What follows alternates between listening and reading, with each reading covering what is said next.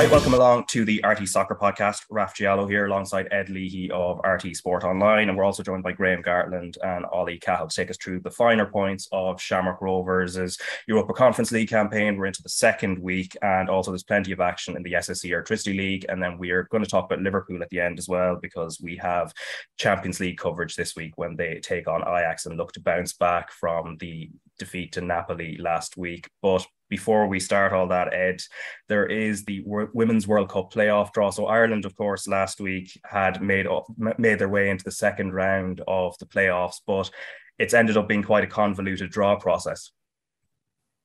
Yes, it certainly was. It wasn't immediately clear, but as it turned out, it appears that it was all legit, and that Ireland have been handed an away draw, and they'll have to go and play either in Scotland or in Austria to see who progresses. I won't say that they'll definitely get through to the World Cup if they win that game, because as you know, there's other issues at stake there and at play. But overall, I think you can't be unhappy with where you are at this stage of the whole process. Like, going into the whole qualifying campaign, being in a group with Sweden and Finland, you know, the old cliche of if you offered Vera this scenario, she would certainly have taken it.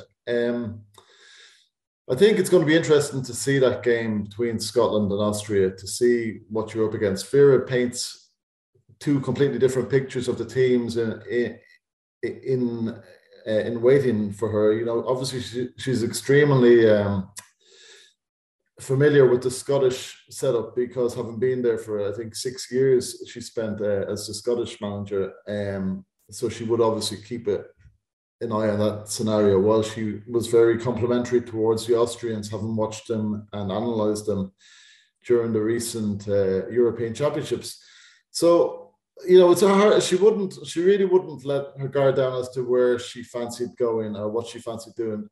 I think personally she likes the idea of going back to Scotland to sort of show maybe where she was and where she is now and how she's got on. But, you know, perhaps that a trip to Austria might just take the emotion out of it and bring it back down to a game of football. And that one perhaps is the one most attractive from an Irish perspective. Yeah, let's listen to Vera Pauw now. She's speaking to Tony O'Donoghue at the press conference on Friday after the draw was made. It's a tough one, eh? It's a very tough draw. Both Scotland and Austria are really good teams. And Austria in the Euros has impressed me hugely. I've done one of their games for RTE, and they are well organized, physically strong, a few extremely good, talented players, a strong striker, a solid defense. So if they get through, it will be very, very difficult. But the same like Scotland, we all know how much experience they have, how dynamic they play, with players like Kim Little in it, and we have huge respect for them. So it could have been better, but we have to do it. We have to deal with it. We have to go for it, and we will. We will be ready on the 11th of October. Okay, so 11th of October, obviously, which is the second round of the playoffs. As you said, Scotland take on Austria first in that first round. When she says it could have been better, is that more in reference to the fact it could have been Wales or Bosnia, who Switzerland have got? Yeah, I think she did. She referenced Switzerland and Iceland because we are also watching their results. So she referenced the two of them, and she does seem to think that would have been the easier draw. But she sort of also makes the point that because of the Iceland game, she sort of probably fancies that they may not go through. And obviously there's a scenario where if they go through on penalties and Ireland win within 120 minutes, they will leapfrog Iceland in this seeding table, which would put them through to the World Cup automatically. So yeah, I think it could have been easier, but obviously ahead of that Slovakia game where they had to win it, not knowing if they would have a second seed, to be second seed in this phase, or sorry, to be in the second phase of it, I think it's a lot easier than it could have been at this stage. Yeah, and there are injuries though. Of course, Rusha Littlejohn among them. Yes, yeah, and she's a very I suppose unsung hero of the team. I think because Denise and Katie get so much attention, Rusha's role isn't as hyped as much, but it's an incredible she's an incredible midfielder there. She can really read the game well, and she is a really good link between the defense and the forwards. But there appears to be options in that team now, and in the squad. You could see with the recent games where players have been slotting in seamlessly. So that's what Vera's been building over the last few years, as well as building a winning team. She's been building the squad, and that's happening. Obviously, there's an issue as well. Well, a potential issue with Heather Payne getting released from the American college system, which Vera has always been critical of. But I don't think they're too concerned about Heather's availability for this one. Yeah, so we'll see on October 6th what happens between Scotland and Austria. And then, of course, Ireland will be watching that very closely ahead of October 11th. And again, with that convoluted process, as you said, it's not necessarily going to be clear until all the matches are over on the 11th which two teams go straight to the World Cup, and obviously which team then has to go through the kind of rigmarole of playing in the further playoff round against teams from other confederations. But what is clear is the Europa Conference League group stages, where Shamrock Rovers opened up their group stage campaign with a 0-0 draw at home to Djurgården last Thursday. Ollie Cahill, obviously you've avoided the whole Garth Brooks thing over the weekend, but more importantly, your own view on that match at Tallaght Stadium. I suppose your view before the match, and then how it played out, and how do you feel Shamrock Rovers did in the end, and how happy or not Stephen Bradley will be? Yeah, I think they're probably happy to an extent, but they probably feel like they might have left the win behind as well. They kind of grew into the game, but look, I suppose they're building up that experience over the last number of years playing in Europe, and I suppose there was a certain amount of feeling each other out. The first game in the group, you certainly don't want to lose it, especially at home. But you could see they had a few chances. They could have got ahead, and it was. And then obviously Djurgården came at them again towards the end as well. So I suppose overall probably happy enough with the draw. So even tinged probably with a little bit of disappointment. But look, with the other game finishing 0-0 as well, I suppose no ground lost on any of the other teams. So it's all to play for, and I think they'll be quietly confident, and just talking to some of the players and stuff over the last number of weeks. I think their aim is to get out of the group. They're not just there to make the numbers up or to be, maybe grab a win or a point here and there, because the financial implications of that. But they're looking to, progress, which is great for an Irish team in the group stages of any European competition to be looking and thinking like that. Yeah, and Graham, home form is always going to be key to how Shamrock Rovers do. And when we look at the stats, 49% possession, 5 shots on target to Djurgården's 3. And, when you look at the overall shots, it's more or less the same. And it was a game really in the balance. Obviously, Djurgården at the beginning seemed to, they seemed to be putting the pressure on, but then Shamrock Rovers were able to take the sting out of it and had their own chances as well. Yeah, 100%. Djurgården came out firing on all cylinders. They moved the ball around really well. Eriksson was really influential at the start of the game, even with some of his set-piece deliveries that were fantastic. And then Rovers sort of got a grips of it a little bit. They got closer. They got tighter in midfield. They pushed up a little bit more. They were able to get more pressure on the ball. And when they won it back then, they were in better areas to try and attack. Like you're right, your Gardens finished probably the game a little bit stronger as well. And sometimes in these, I think the difference with these group games compared to the two-legged ones is it's 3 points are up for grab. It's not a case of having a two-legged affair where you can play, and then if you lose 1-0, well, we can have a go at them at home. You lose 1-0, you basically don't get 3 points. So you could see that change of mentality a little bit, where I think Stephen set the team out really well. There was times to drop back into a back 5. And against good teams, sometimes you have to suffer for 5 or 10 minutes and allow them to have the ball. But once it's in front of you, and like I said, I thought Rovers done nearly a lot of facets of the game. They done it really, really well. They counter-attacked when they should. They kept the ball well when they should. They defended in numbers when they should. And I agree, they were probably unlucky not to come away with a 1-0 win. From the period from half-time till about the 75th minute, Rovers were excellent. They were on the front foot. They moved the ball really well. They got chances over the top for Green and Gaffney a couple of times as well. Johansson, the right back for Djurgårdens, started to look a little bit shaky in possession and coughed up a couple of chances as well. So they're a good side. I was speaking to Glenn Cronin yesterday. He said they're a really good side, and it was a proper game of football where it ebbed and flowed, where there was spells of possession for each team, there was spells of pressure for each team. And again, it was a really interesting game of football to watch.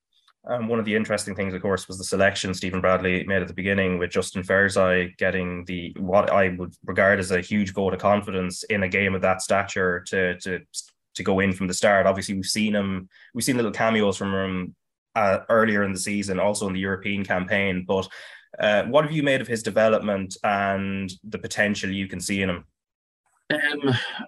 I think he's gone in. I think he's broke into the team through his hard work and his ability and his technical ability to take the ball in tight spaces. Where I see the improvement in Justin from when he was younger was he dribbled a lot when he was younger. He would dribble a lot with the ball and go through gaps, and he can go both ways. And it's great to do that when you're 13, 14 and 15, because you can see it in the game now. We can get out of tight spaces really well. But what he has also brought to the game is his ability to play 1 and 2 touch in tight spaces. And I can see that with the senior players. They trust him with the ball now. It's a big thing for senior players to trust 17-year-olds and punch the ball into them. And they know that, you know what, he might take 2 touches and give it back to me, or he might roll out and play a through ball. So his development in that, his game understanding's a lot better. He also needed to work on when he lost the ball. His reactions to losing the ball have been better. He gets back into a shape more. He knows where he needs to be defensively on the pitch. And again, Stephen and Glenn would have worked them on that as well, because that was something that, as a youth team player, you can get away with sometimes, but at that level, at European level, you won't get away with not being in a good shape because you get picked off. But the kid has abundance of confidence. You're saying he'll do a world of good for his confidence. His confidence is already ridiculous. He backs himself in a good way. I remember he was walking by training one day, and I said, "Do you want to come in and talk to our group?" And one of the things I said, "What would you say to the group? You were 14. What would you say to this group?" And he just basically said, "Believe in yourself." And I thought it was great, because most people would say, "Oh, work hard."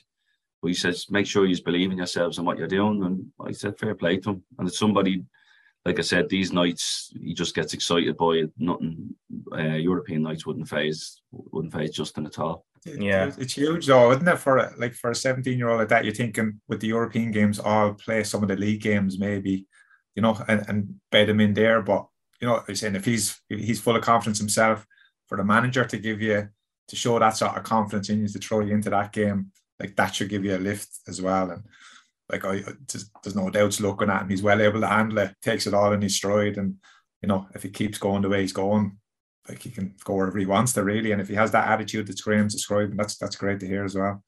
Yeah, like it brings a joy to the game. Like you see, even Ollie talking about him there, and he's smiling about him, because everybody likes to see young players. It's just the potential that makes you smile, because you maybe in 4 years' time he's doing that for Ireland as well if he keeps going on the trajectory he's on. But that's what it's like when you're in the stadium and he picks up the ball. You can feel everybody just, geez, he's only 17, and it's brilliant, and it lifts everybody around the club.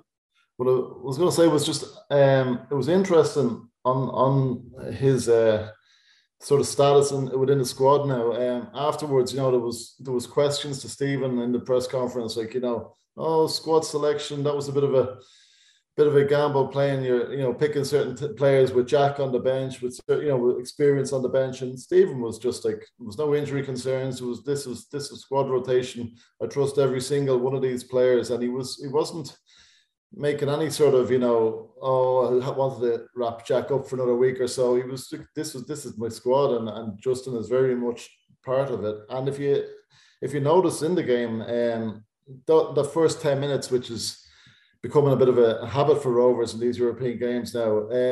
They got out of it essentially by Justin getting on the ball and holding onto the ball, and just there was a lot of little one-touch passing up the left side there and just in around the midfield, which just sort of eased the pressure on the defence for a few minutes, and then as it happened, the rest of the team sort of grew into the game as well. So he played a vital role on Thursday, not just being on the pitch.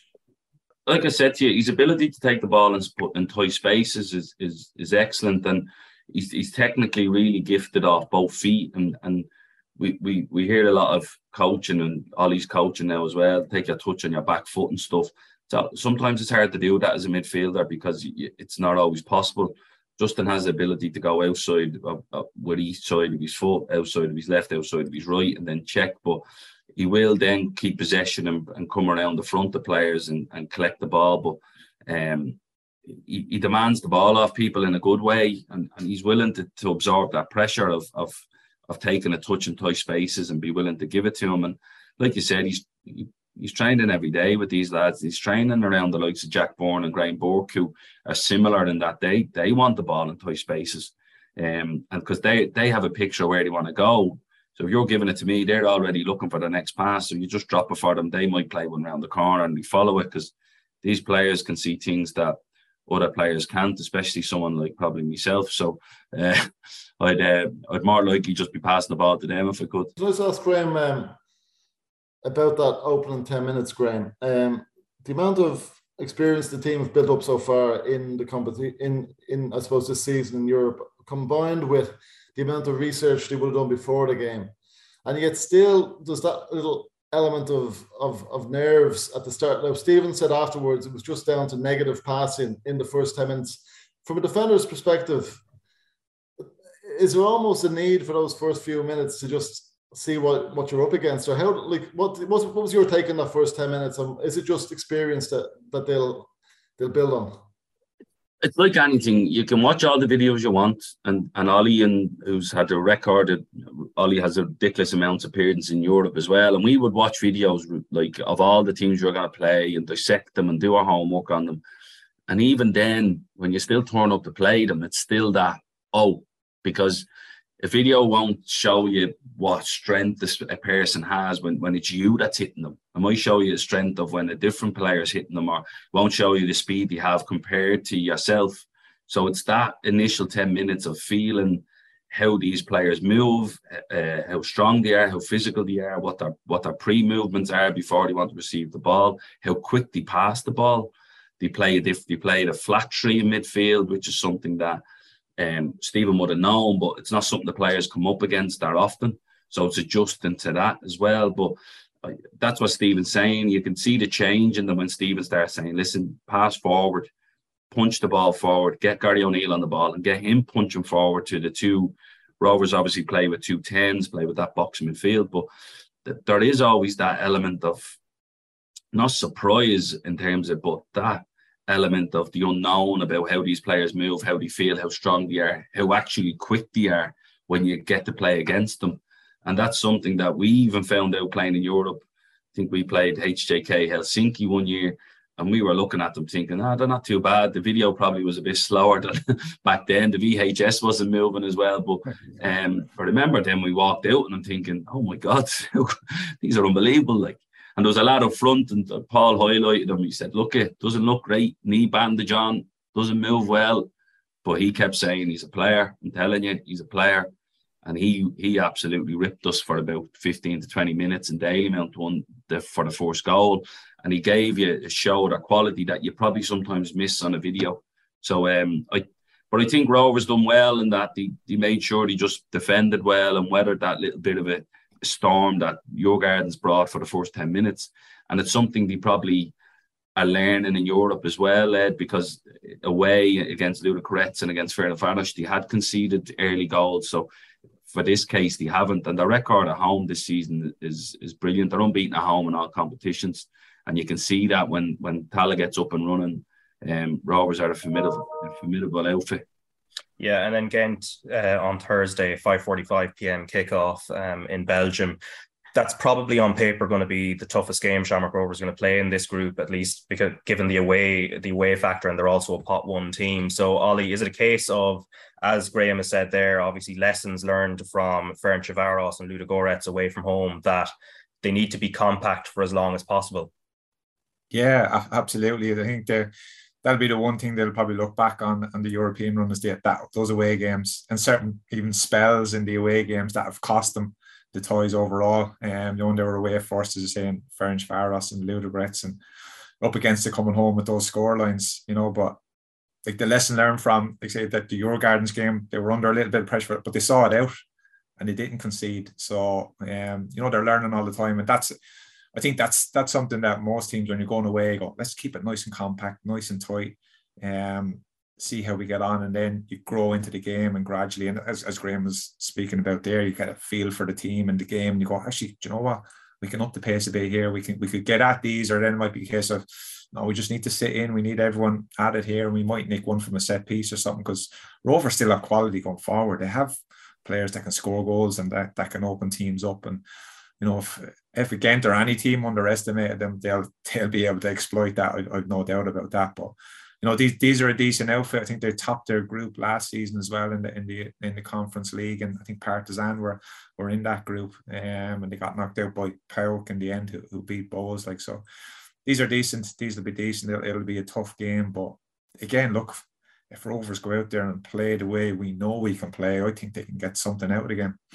Yeah, and they play a system not too dissimilar to Shamrock Rovers', but a 3-4-1-2 generally, apart from, I think, their first round or their first matches in Europe this season where they went 4-2-3-1. But yeah, as you said, they have a bit of pedigree. They were in the Champions League last 6 years ago, and they won the Belgian League in 2015, and they're the reigning Belgian Cup winners as well. And we know the strength of the Belgian League at the moment, though. Mixed start to the season. They did win yesterday against Zulte Waregem, but a 2-0 win, which puts them up to 5th. And in terms of players and that to look out for, Hugo Kuipers scored yesterday. He has 5 goals in 8 league games to start the season, and he scored 13 last season as well. And then they've their captain Vadis Ojija-Offo as well, who plays sort of in that 10 role as well. But Graham, as you kind of said before, sometimes video will only show you so much, and you can throw out names and systems and things. But again, it's going to be a case of, I guess, Shamrock Rovers necessarily not showing any fear, but also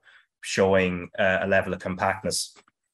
Yeah, exactly. It's the distances. The Ferencvaros game, when they were away from home, I think there was the distances between the distance between the striker and the back line was just too big, and it meant that the midfield never got in touch with the back line, and the gaps were just too big. And I was speaking to Stephen, it was something that he fixed for the home leg, where I think Gary O'Neill ended up being a little bit more tighter to his back three, but the back three also squeezed up an extra 5 or 10 yards as well, which stops that gap, that allows the 10s or the strikers to drop in and play.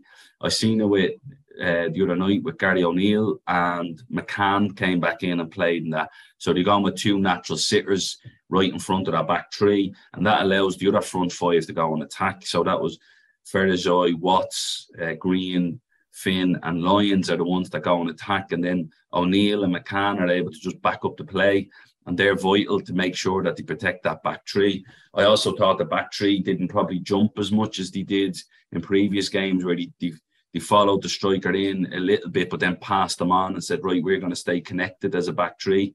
Ferencvaros done that really well, whichever centre-back went out and engaged, they had runners in behind that one, because they knew they had no wing-back on that side to maybe be the cover. So again, it's distances. If the back line is deep, then everybody has to be deep with them. The front line have to drop back in, the midfield have to drop back in. But if there's high pressure and the line of engagement is high from the strikers, the back line needs to push up behind them as well and make sure that they're high up the pitch. And then Alan Manis is the one that's sweeping behind. So they're going to have to suffer in the game. Again, every good European team is going to make you suffer at some stage, and if they weather that and they can get through that, I think they can get a result over there. To go and beat Ghent over there would be a tough ask, but I think Stephen would be delighted if he came away with a draw. Yeah, certainly. And that would be 2 points to start the campaign if that were to happen. But they're coming into it off the back of 5-1 win over Finn Harps in the league, and a crucial one, obviously, given what's happening around them in the table, and just trying, and I guess that goal of trying to win the league again and then getting that route, an easier route into European group stages, as has happened this season. So Ollie, on this, obviously, we'll talk about the Finn Harps side of the equation a little bit later on, because obviously the Finn Harps manager wasn't too happy with with one of the refereeing decisions, particularly the penalty, so to speak. But from a Shamrock Rovers point of view, under a little bit of pressure, especially with Derry City winning on Friday night, a crucial result for them. Yeah, absolutely. I say with everything that's going on, it was vital that they won the 3 points.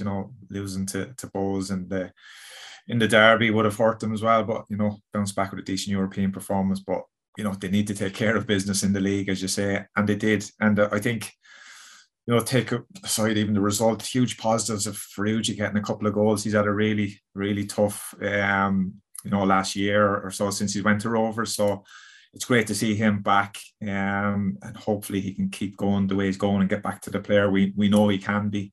And even psychologically for him to come through what he's come through, and he's a good guy. He's well liked around the squad and the league, so I think everyone wants to see him do well. That was huge. Obviously Jack Byrne getting more minutes, assists, incredible. I didn't realize 10 assists considering the amount of time and games he's missed. Like that, it's unbelievable. And to get a goal again, and look, everyone knows his quality, but when that stat came out last night, I heard Graham mentioning it on co-coms there, and incredible. But look, it just shows the quality he has. But for him to get more minutes and get a goal, that will lift him as well. And the 3 points is huge. It's massive, and it's not easy. Although when remember with Shells and we went on that European run, we had a little bit of a gap in the league, but it's tough to keep going to the well every time, even mentally, to go, I need to go again here and get the 3 points, and then we need to go again in Europe. But Stephen has assembled a really strong squad there,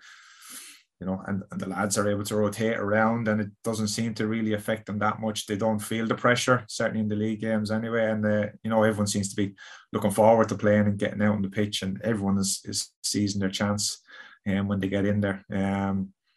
Gaffney again last night, I think he's been absolutely superb. For me, he's been the player of the year in the season so far.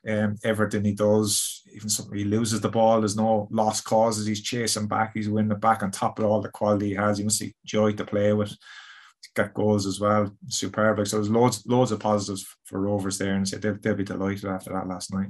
Yeah, and they are 4 points clear of Derry City with a game in hand as well. Dundalk 6 points behind Shamrock Rovers as well, and we'll talk about their defeat to UCD very, very shortly. And actually, we'll just go through the results first before we get Ollie Horgan's reaction to the 5-1 defeat to Shamrock Rovers from the Finn Harps point of view, which has left them bottom of the table. But Derry City, with Michael Duffy scoring an absolute peach of a goal, beat Bohemians 1-0 on Friday night. St. Pat's continuing their good run of form with a 2-0 win. Drogheda United also went down to 10 men early, but still got the win. Sligo Rovers, on the pitch at least, have been in reasonable form of late, and a 2-0 win at Shelburne. And then, as I said, UCD beating Dundalk 3-2, which sort of came out of nowhere, especially considering they were also 2-1 down with about 10 minutes to go. And as I said, Shamrock Rovers 5, Finn Harps 1. But it was the penalty, the second goal for Shamrock Rovers, that Ollie Horgan was not happy about. So he was talking to Oisín Langan at full time, and the incident was Ryan Rainey being penalised for challenge on Aaron Green. Look, 5-1 is 5-1, and there's no hiding place, and you can make all the excuses in the world you want. I thought we started quite well. We conceded a poor goal. The penalty, I've watched it probably now 20 times without mixing my words, was a disgrace. That is not why we lost the game though, but I think it needs to be addressed. It was a disgrace, and he get a booking on top of it. And to be fair to Aaron Green, who's, I suppose it's easy when you're on the winning side, but with fair to Aaron, he's always been sporting. He says no chance. But we were quite comfortable at 1-0, albeit 1-0. We with a number of chances, a number of set pieces on the counter, and then our own fault was from the concession of the penalty at the half time. We were brutal. and that's nowhere near good enough. Second half, I thought we were quite good. We had the better chances probably in the second half, and okay, we scored to get back to 4-1 with a great chance to get back to 4-2, and God knows what would have happened. Although, we're not saying that we deserved anything out of the game. We were comfortably beaten, comprehensively beaten. However, I have to mention the penalty for the second goal. It's difficult for me to mention it without maybe any loud talking or whatever. It's not good enough, and I said it to the referee, and I asked him to look at it. I'm sure he will look at it, but I've no doubt. Did he explain anything to you? Did you get a word with him afterwards? At half time, to be fair to the fourth official, I said we need to know. We need to tell our players why a player was booked and a penalty given. And he said he pushed him, but we looked at it from exactly this side of the pitch where our cameraman was at half time. There's no push. Unless he imagined it, unless he thought he was going to push and then, but am I clutching at straws? At 5-1 it looks like I am, but it was a huge moment in the game. At 1-0 down, we were quite comfortable, never comfortable as in we're going to go win a game. The better side won, as I said, Oisin, and I'm not going making excuses. However, it does need to be stated that it was okay, the score before 4-1, let's put it that way. Yeah. Okay, well, just to explain to people who haven't seen the incident, Ryan Rainey and Aaron Green went up for a ball across in your box. They came together, and the referee gave a penalty, but you're not entirely sure why. No idea, because we looked at the back, and to be fair to the Shamrock Rovers bench, and to be fair to Aaron Green, he's no idea. No, it wasn't like the ball hit the crossbar and there was a scramble. The ball went straight up in the air. It was going nowhere. However, I don't want to take away from a very good Shamrock Rovers performance, and it's not like, oh God, Ollie, get over it. We're beaten comprehensively. However, it certainly, there was a helping hand. I'm saying we get anything out of it anyway. I'm not. But I just think it needs to be said that maybe we weren't good enough. We certainly weren't good enough from the penalty to half time. Neil Farrugia getting down the right hand side twice, and we were nowhere near it. But the referee wasn't good enough for the decision for the second goal either. Okay, that's Finn Harps manager Ollie Horgan discussing the 5-1 win or 5-1 defeat to Shamrock Rovers, and the penalty incident obviously is sort of the main tenor of what he's discussing there. Graham, on the decision first, before we get on to the consequences of it, which has obviously left them bottom of the table, but the penalty decision itself, do you agree with his view on it? I don't. There was contact. Rainey makes contact.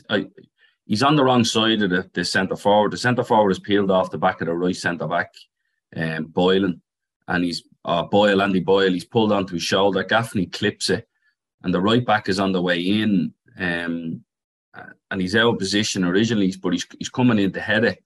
But he goes with his right arm. To me, if he's trying to head it, his left arm should lead, and he goes with his right arm, and then his right arm extends and pushes Green, makes contact with Green. Green's off balance as he's heading it back, so any type of nudge is going to push him over because he's jumped off his back foot to try and head it back across goal. And then what's happened is I think it's the extra extension of his arm that the referee sees, and that's why he gives the penalty. At the time, I thought it was because I just thought there was no need for the extra extension of the arm. Now, if Greener's gotten up and Greener's been probably just trying to be likeable with Ollie and say, no, it wasn't a penalty, but it's 5-1. I'm pretty sure if it was 2-1, Green would say, yeah, it's a definite penalty. His arm. So, but I understand Ollie's frustration in that it was a vital time in the game. But again, Finn Harps just weren't at the races yesterday. He just couldn't get close enough to Rovers to make an impact.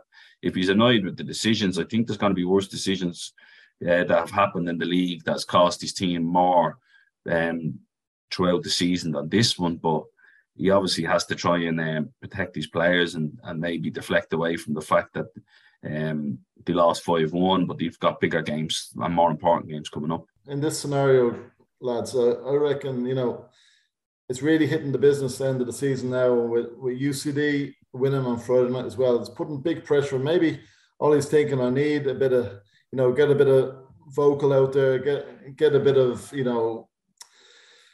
momentum going with the team, a little bit of a siege mentality. Then perhaps a few of these 50-50 decisions may be in referees' minds. Oh, here's Ollie again, be calling me out if I don't. So you might get a decision here between here and the end of the season with playing a few mind games. As he said, the penalty wasn't the reason they lost to Rovers. So he really is thinking about that running now, because it's a 2-horse race for just for a playoff now at this stage.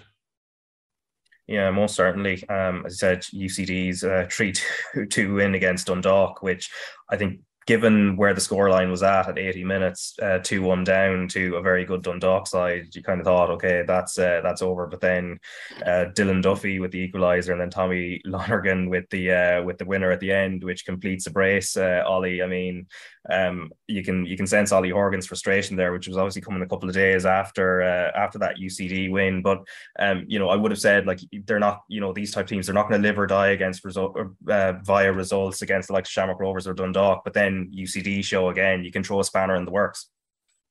Yeah, I probably agree with Ed there, as in maybe Ollie is looking for try and get any little advantage or edge he can coming into the remaining few games.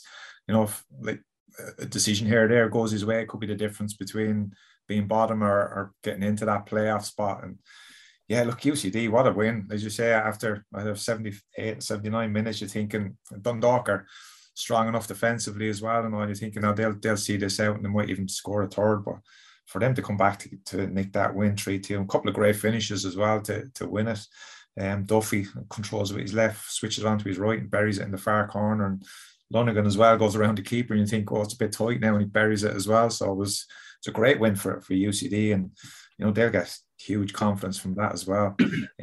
But it's heaping the pressure on Ollie. I know they've been the great escape artist over the last number of years. He's done an unbelievable job keeping him in the Premier Division. But maybe there's only so many times you can keep doing that. But look, there's only a point in it. Still a few games to play for. So and as I say, look, Ollie's probably looking for any little edge or any little boost he can get to give the players going into the running. But it's going to be really interesting to see how it pans out now, and say UCD will be full of confidence after that win. Yeah, it's far from over. He's at 1 point in it. It'd be interesting just to get Graham's take on the commentary for the winning goal in that UCD game. Obviously, there's a lot being said this year about the League of Ireland matches, and a certain amount of bias coming through in the commentaries, which a lot of fans like. Some clubs a lot more evident than others. But Peter Brannigan was one of our colleagues, and he was commentating on that game. He's one of the very, very few UCD fans in Dublin, and obviously he would try and keep a professional element to his commentary, but he did get a bit excited for that one. I'm sure you can appreciate that, Graham. Because I had to go and be very impartial on Thursday for the game, and then last night you go back to League of Ireland TV and it becomes different. But do you know what? Like, when the likes of UCD and Finn Harps are winning, and the home commentators are commenting on it, they're going to get excited. Like, I think they've only got 4 wins each this season, so when they do come along, you can't blame them for getting involved and being excited in it. A wonderful goal. I know Stevie O'Donnell has come out since. Yeah, Stevie O'Donnell has come out since and said he's not overly concerned about the high line, but it's more you'd be concerned about pace. That's what seems to be hurting them at the minute. Dylan Duffy's pace hurts them, and so does and then you see Tommy Lonergan's pace that hurts them as well for the last 2 goals. So it's a fantastic result. UCD have been excellent, in fairness. Andy Moyle has done a terrific job there. He's brought in some new players, some young players. They're hungry, they're powerful, and they're willing to run. And because Dundalk's away form has been shocking, and it's really cost them probably challenging for the title this season. Yeah, they're 6 points down on Shamrock Rovers, and having played 2 games more, and also St. Pat's now sort of breathing down their neck. We'll talk about Pat's and their really good form very, very shortly. But first off, let's listen to the post-match interviews after Derry City versus Bohemians with Michael Duffy's winner, which was excellent. And we'll, if you're watching it on YouTube, you'll be able to see it. His winner deciding it, and also bringing them closer initially to Shamrock Rovers. But let's listen to Michael Duffy anyway, discussing that goal, and also his manager Rory Higgins afterwards. That one's definitely up there, just because I've been thinking about that moment for a long time since I signed, celebrating that side in front of the fans, and I felt brilliant. Didn't decide to take a touch at all, you just unleashed it, and it in off the post of beauty. The ball was bouncing towards me. I was thinking I'm taking a touch and just changing my mind last minute, and lucky it went in. It's a big win for Derry City in the context of the league, given that Dundalk lost tonight, your former club. Big time. We just have to focus on ourselves, and we just move on to Tuesday now. It was a massive one for us. Special goal from a special player. It's decided the match. Let's be honest. I don't think it was a brilliant game of football. We didn't pass the ball the way that we can, but we looked threatening on the counter attack, and I think. Listen. I don't think a month or two ago we would have won that game. I think we've shown a side to us tonight where it wasn't overly pleasing on the eye, but we stuck at it and we dug in. And to be fair, Brian Maher's made a big save as well at 1-0 and kept us in the game. But they didn't create an awful lot, but we were resolute and we stuck in there. Obviously the goal and obviously the result we'll discuss very, very shortly. But Ed, obviously you were covering this game for RT Sport Online on the night as well, but it was very much coloured by the injury to Kieran Call at the beginning, and it's good to see that at least like he's been discharged from hospital and hopefully on the road to recovery. Absolutely, and when television doesn't replay the incident, it's serious. I recall it in real time, and he fell from a big height, and when you're landing on that pitch especially, it's that bit harder than a grass pitch as well, and he just didn't get any hand down either side of him to help break the fall. So it was certainly concerning, but you could sort of tell, well, I'm no expert, but it didn't look as though it was neck or head serious. Obviously the back was still in play, but thankfully all seems to be certainly positive from that front. I'd agree with Rory there. It certainly wasn't a good game. It was pretty poor, to be honest with you, and from a team with title aspirations, it's not good enough. However, they've won a game ugly, and they put big pressure on Rovers there on Friday night, to get that close. I just think they'll probably run out of games in the end, because they are getting those results and they are a formidable unit.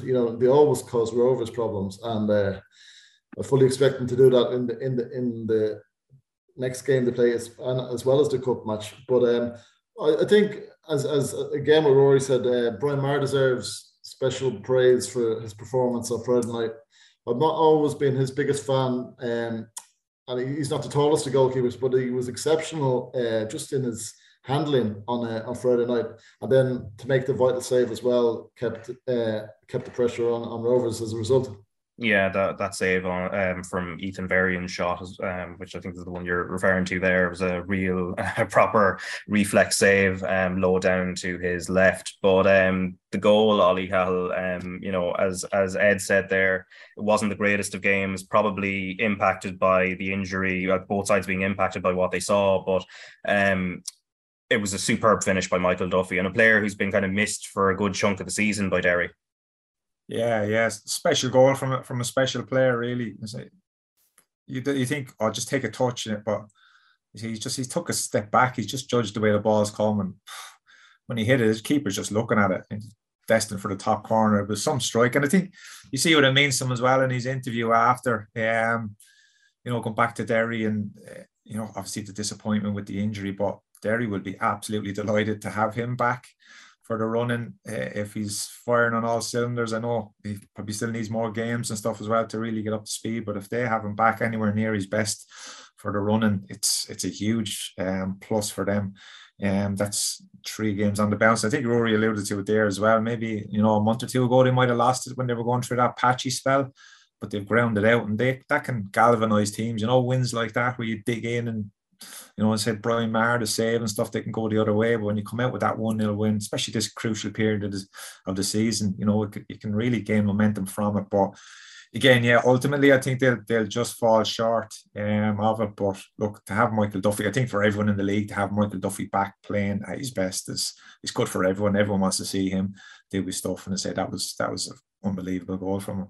Yeah, which probably makes the cup game, the cup quarter final against Shamrock Rovers this Sunday, all the more important. Like, we've got it live on RT2 and the RT Player, and obviously if Derry City were to fall short in the league, obviously the FAI Cup would be something they're definitely targeting, especially with a couple of other big hitters having been knocked out already, namely St. Pat's, who we'll talk about, and also Sligo Rovers. But one thing, Graham, that I did want to bring up in regards to Derry City, we talked a lot about Jamie McGonigal at the start of the season, 10 league goals in the first half of the season, but then he's now gone like his last 10 league games without a goal, and he's had fewer minutes as well. They really need him to sort of recapture that form from the start of the season.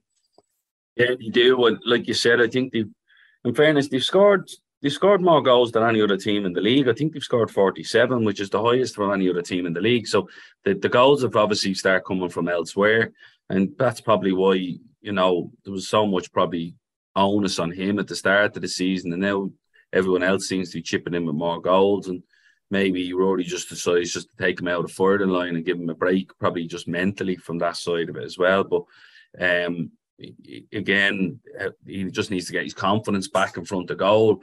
It's a hard one from a striker's point of view. It's something that I struggle to understand or relate to, because obviously centre forwards are a different breed. They feel they're judged on goals, and if they could play well in a game and if they don't score, they're still frustrated with it. So, but he has been, like you said, over the season he's been excellent for them, and he just needs to get that little bit of confidence back into his game. But like I agree with Ollie a little bit, like, and sometimes them 1-0s when you don't play that well are great when you're trying to build something, and because it shows that they're able to keep a clean sheet in the game, and that clean sheet can then spread confidence throughout the team that all you need is one goal to win the game. And that's where you see it, where it takes a moment of magic to unlock balls, but then they go and keep a clean sheet and go on. But they're 6 points, but they're 4 points behind. Rovers have a game in hand. Rovers have never beaten Derry in the FAI Cup. That's something they've never done. It's the one team that they've never beaten. And to go away from home and beat them up there, it's a big ask for Rovers. But it makes for a cracking game, I feel now. Derry and Rovers games this season have been really good technically and tactically. They've both been excellent games. So it'll be interesting to see that one next week, because that's one we're really looking forward to. Yeah, and then also St. Pat's. That's another stat for you there, Alzer. I have a new stat guy. Someone in your ear there, is there all the time? Yeah, I have a new one. I need one of them in my ear. He is. I have a new one that just comes in every now and then, feeds them to me.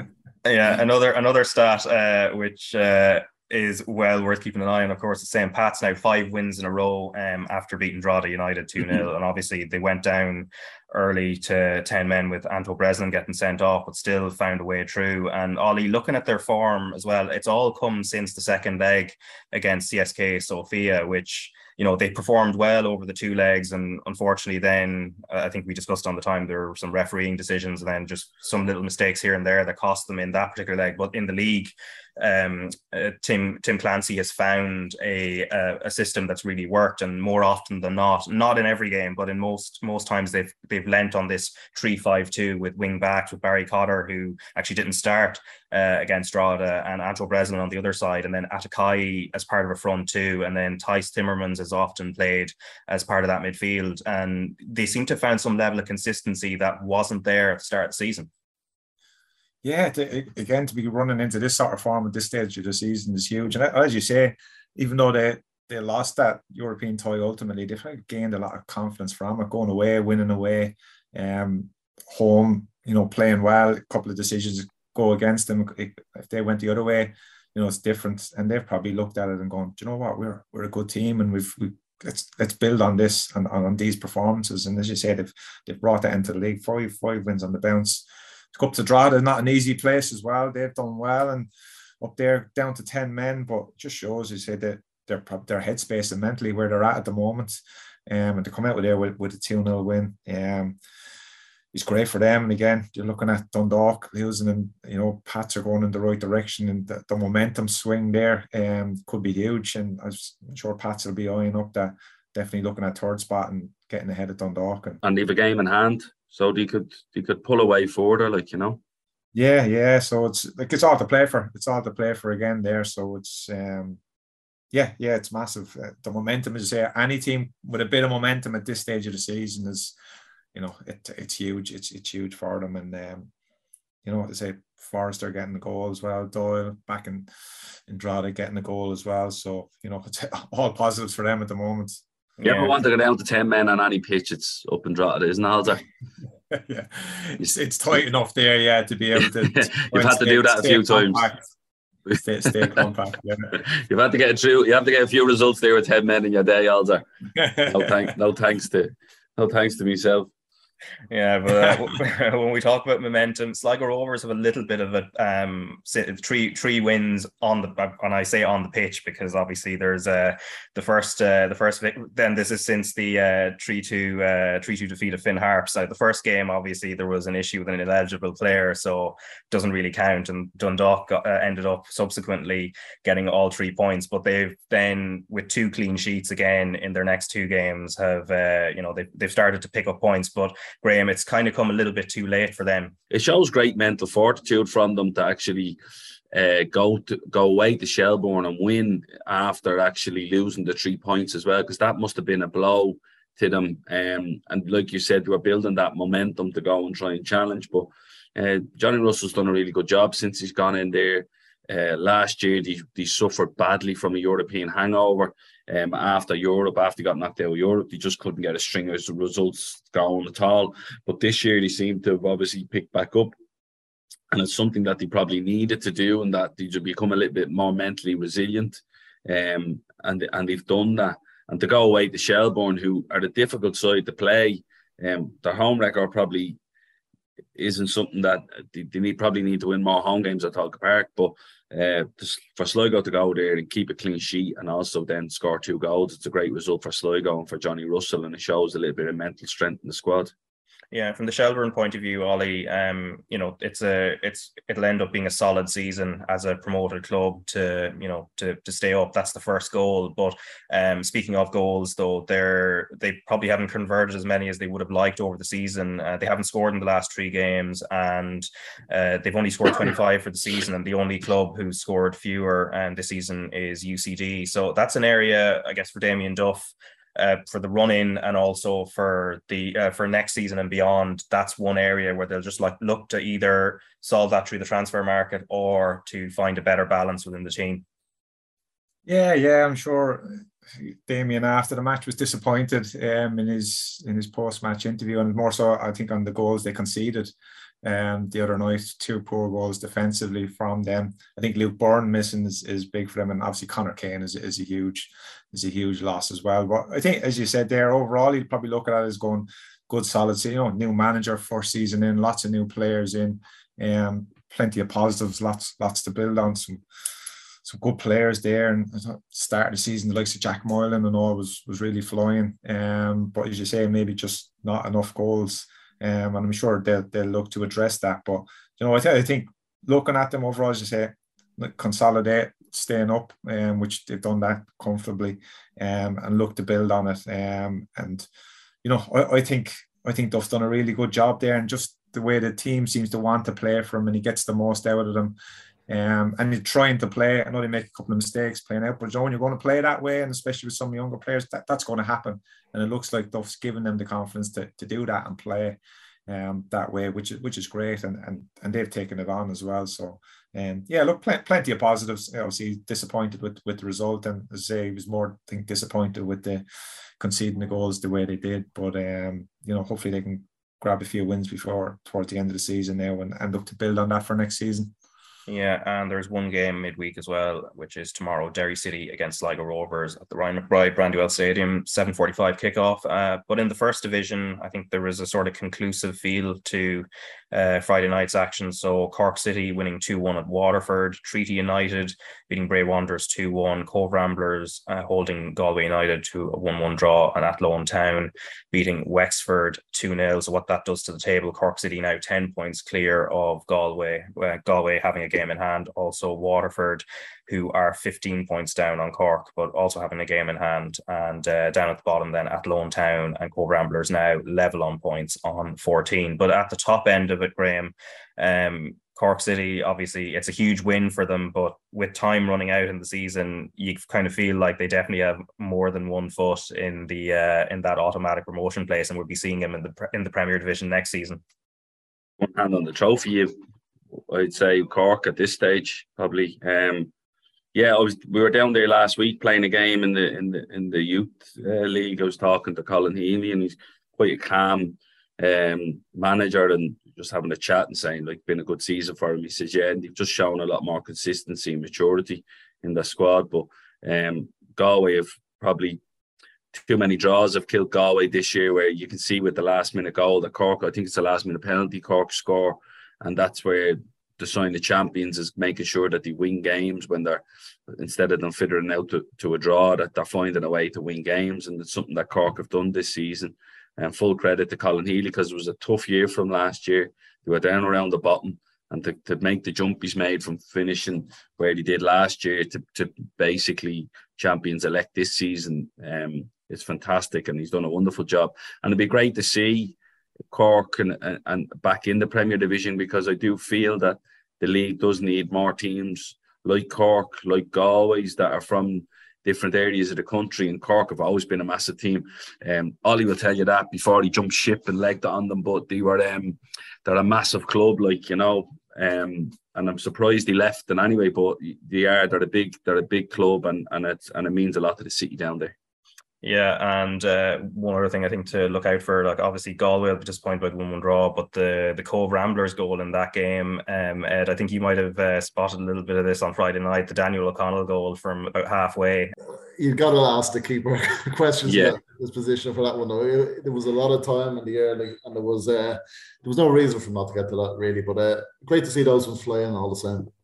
Yeah, certainly. And in the Women's National League, Shelbourne and Peamount, that was good. That was a huge game. I was watching on TG Power on Saturday evening, and there was a little bit riding on this in terms of Peamount trying to at least keep themselves within a shot of trying to, you know, give themselves a chance of winning the title, and Shelbourne obviously at the top. But Peamount won 1-0, Stephanie Roach scoring from close range, and coupled with that, Wexford on the same night beating Cork City 5-1. So Wexford now go top of the table. It was a tight game between Shelbourne and Peamount, not a lot in it, although I felt Peamount shaded that first half before then the game kind of balanced up. But the end result anyway is that Peamount move within 6 points 6 points at the top, but obviously at the top Wexford going Wexford changing the scene now, because I think a few weeks ago we were talking about Shelbourne running away with it, and now, you know, we've got a proper run in now.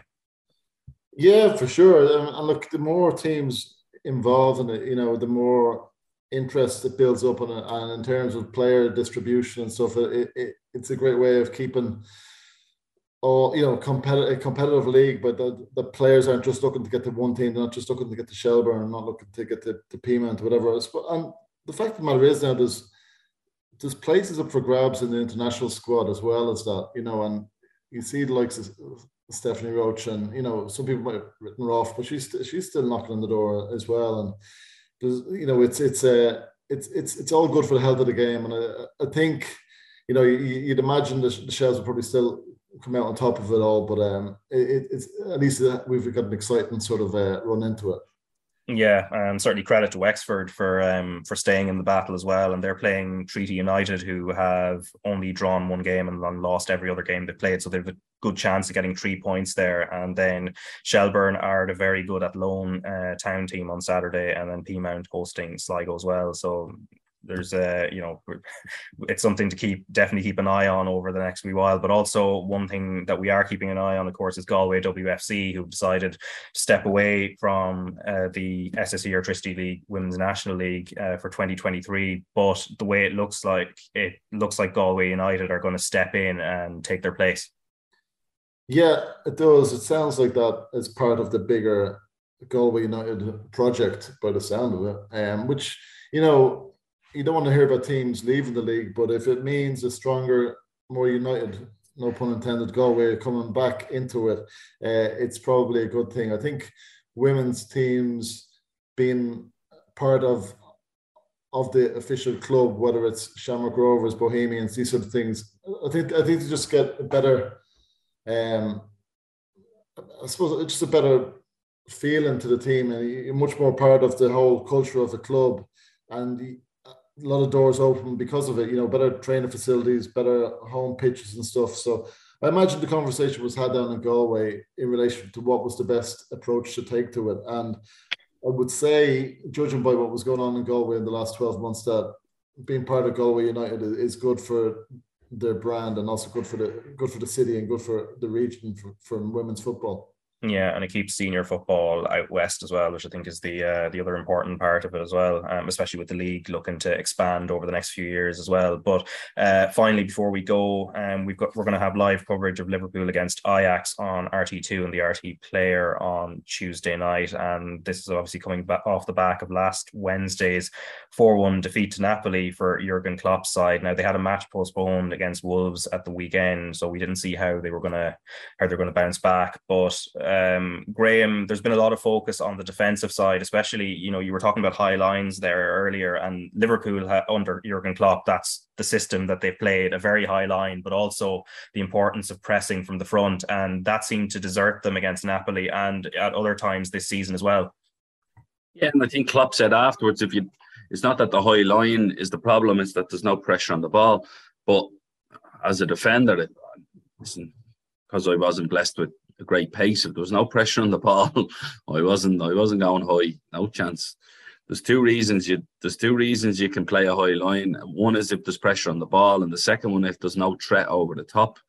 But Napoli had both. Napoli had threats over the top and down the sides, and they didn't have pressure on them, so that they're able to play it and play the passes they wanted and be more accurate with them because of that lack of pressure. But there's no continuity in the back line, and that they're a little bit they're not connected enough. They're not following when players play little 1-2s and things, which is a worry as well that I've seen. I understand when it's higher up the pitch that the closest player goes and presses the ball. So if my man if I'm defending and my man plays one back, I can release off my man and expect the next man to come up and do mine. But when a player's playing a 1-2 around the back, you have no one behind you to actually take that man. So you actually have to stay with your 1-2 and just get a block in. I didn't see that enough. So the lack of intensity in the defending, and it's worrying. But the lack of connectivity all over the pitch is a bit worrying as well. Like we said, if you're going to be deep, everyone's deep, and you defend as a team and you make them play backwards. Liverpool always had that where they got people behind the ball and then reset that press. They're not doing that enough neither. So if you do break them out, their recovery runs are really good. They recover diagonally across the pitch. That's not happening.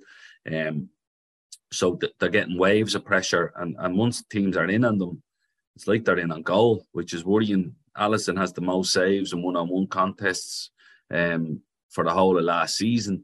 And to me, as a defender, I'd be a bit embarrassed by that if my keeper is having to make that many saves to bail me out. But Klopp needs to fix the high press if he's going to do it, and if he doesn't fix that, he maybe need to drop into a bit of a lower block, maybe even a medium block at some stage, because obviously Van Dijk still does have pace, and Gomez and Matip do have pace to recover, but they're just not connected enough as a team at the minute. Yeah, and Klopp has talked about the idea of reinvention, which he said directly after the Napoli game. But a final point, Ollie, obviously there's been injuries, and they've had something like 5 different midfield combinations this season so far, which obviously doesn't help with cohesion and then trying to press effectively. But beyond the injuries, when you look at some of the key individuals, and there's been a lot of focus on the likes of Virgil van Dijk's form, on Trent Alexander-Arnold, and then a couple of players in midfield and further forward. When you look at them, do you feel it's there's a little bit of a hangover from the pressures of the way that last season ended, or is it just something? Does it feel fairly temporary to you? Yeah, I suppose given the quality of the players, you're probably feel like it's temporary. But I think even Salah, maybe since he came back from the Africa Cup of Nations and his form has been poor, like I mentioned earlier, it's hard to keep going to the well all the time, and that intensity in the way Klopp wants them to play, it's really difficult. I suppose they've had a few years of success doing it now to keep going, and so it's the biggest thing for me looking at them is that intensity, that will, and that want to defend. Yeah, I say it's whatever about pressing high up the pitch, but when teams are getting in, the United goal, Sancho's goal, and some of the play against Napoli as well, going, like defenders are stationary nearly, watching guys running off them, and you know, you have to have that intensity and that desire to defend and stop goals going in, and that can lift teams just as much as scoring goals the other end as well. So but again, look, I say, you're still looking at the quality that they have. You'd like to think it'll be temporary. Probably having the game off, I think on Saturday or so, whenever they're due to play, was probably a positive for them. Klopp has an extra few days to, you know, to work, to iron out what they need to iron out, and you'd expect a huge reaction from them against Ajax. Ajax obviously had a good win first day out, and they'll be decent, so it's going to be a really interesting game. I can't wait to see. But say, well, maybe in a United fan, I'm on the opposite end now with United, how poor they were, you know, this season. Now you were just looking for a bit of intensity, a bit of will to win and get stuck in, and they're getting that, whereas Liverpool seem to have got a bit of what United have had over the last number of years, where that will and that intensity is down at the moment. And the running stats are down, aren't they, Ollie? Like when you consider they competed in every game that was possible last season. You got to the final of every game. The league title was on the line right up to the last season. The break was shorter because the World Cup came in. And then it's very hard to then go, right, we're going to go and play at that same intensity again. It's a tough thing to ask. To keep doing that and to keep it at that level for it. And it's how many years there now, that and a Klopp, and that's the way he wants to play. But as Raf saying, maybe to reinvent, or maybe might have to tweak it here and there, but they need to do something. Yeah. And we'll see on Tuesday night when Liverpool take on Ajax, as said, live on RT2 and the RT Player. But that's it for this week. Ed Leahy, thanks a million for coming on this week, and Ollie Cahill and Graham Gartland as well. Not a Stetson in sight, so no complaints. No the stats, but no Stetsons. Country FM, me and Alza used to listen in the car. He loved it. Fair enough. Anyway, best of luck, everyone, and we'll be back next week.